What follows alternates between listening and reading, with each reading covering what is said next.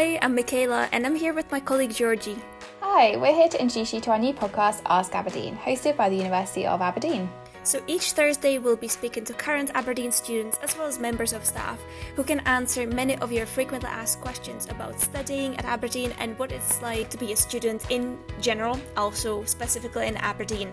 So if the world of applying to university and also then going to university just really baffles you, this is the podcast for you. So we'll cover topics including go abroad and places you can study in other countries, life in Aberdeen and what there is to do outside of classes, moving from college to university for the Scottish students, writing a personal statement, and choosing which degree is right for you, to name a few. I personally never visited Aberdeen before applying, so I hope that this podcast gives you a little bit of a flavour of what it's like to be a student here at Aberdeen and also what the city is like, even if you can't visit beforehand like I couldn't. Yeah, so I also ended up at a university that I never managed to visit, but something I was really worried about was what to put in my personal statement. I was applying for law, so I knew it had to be good, but I had no idea what to include.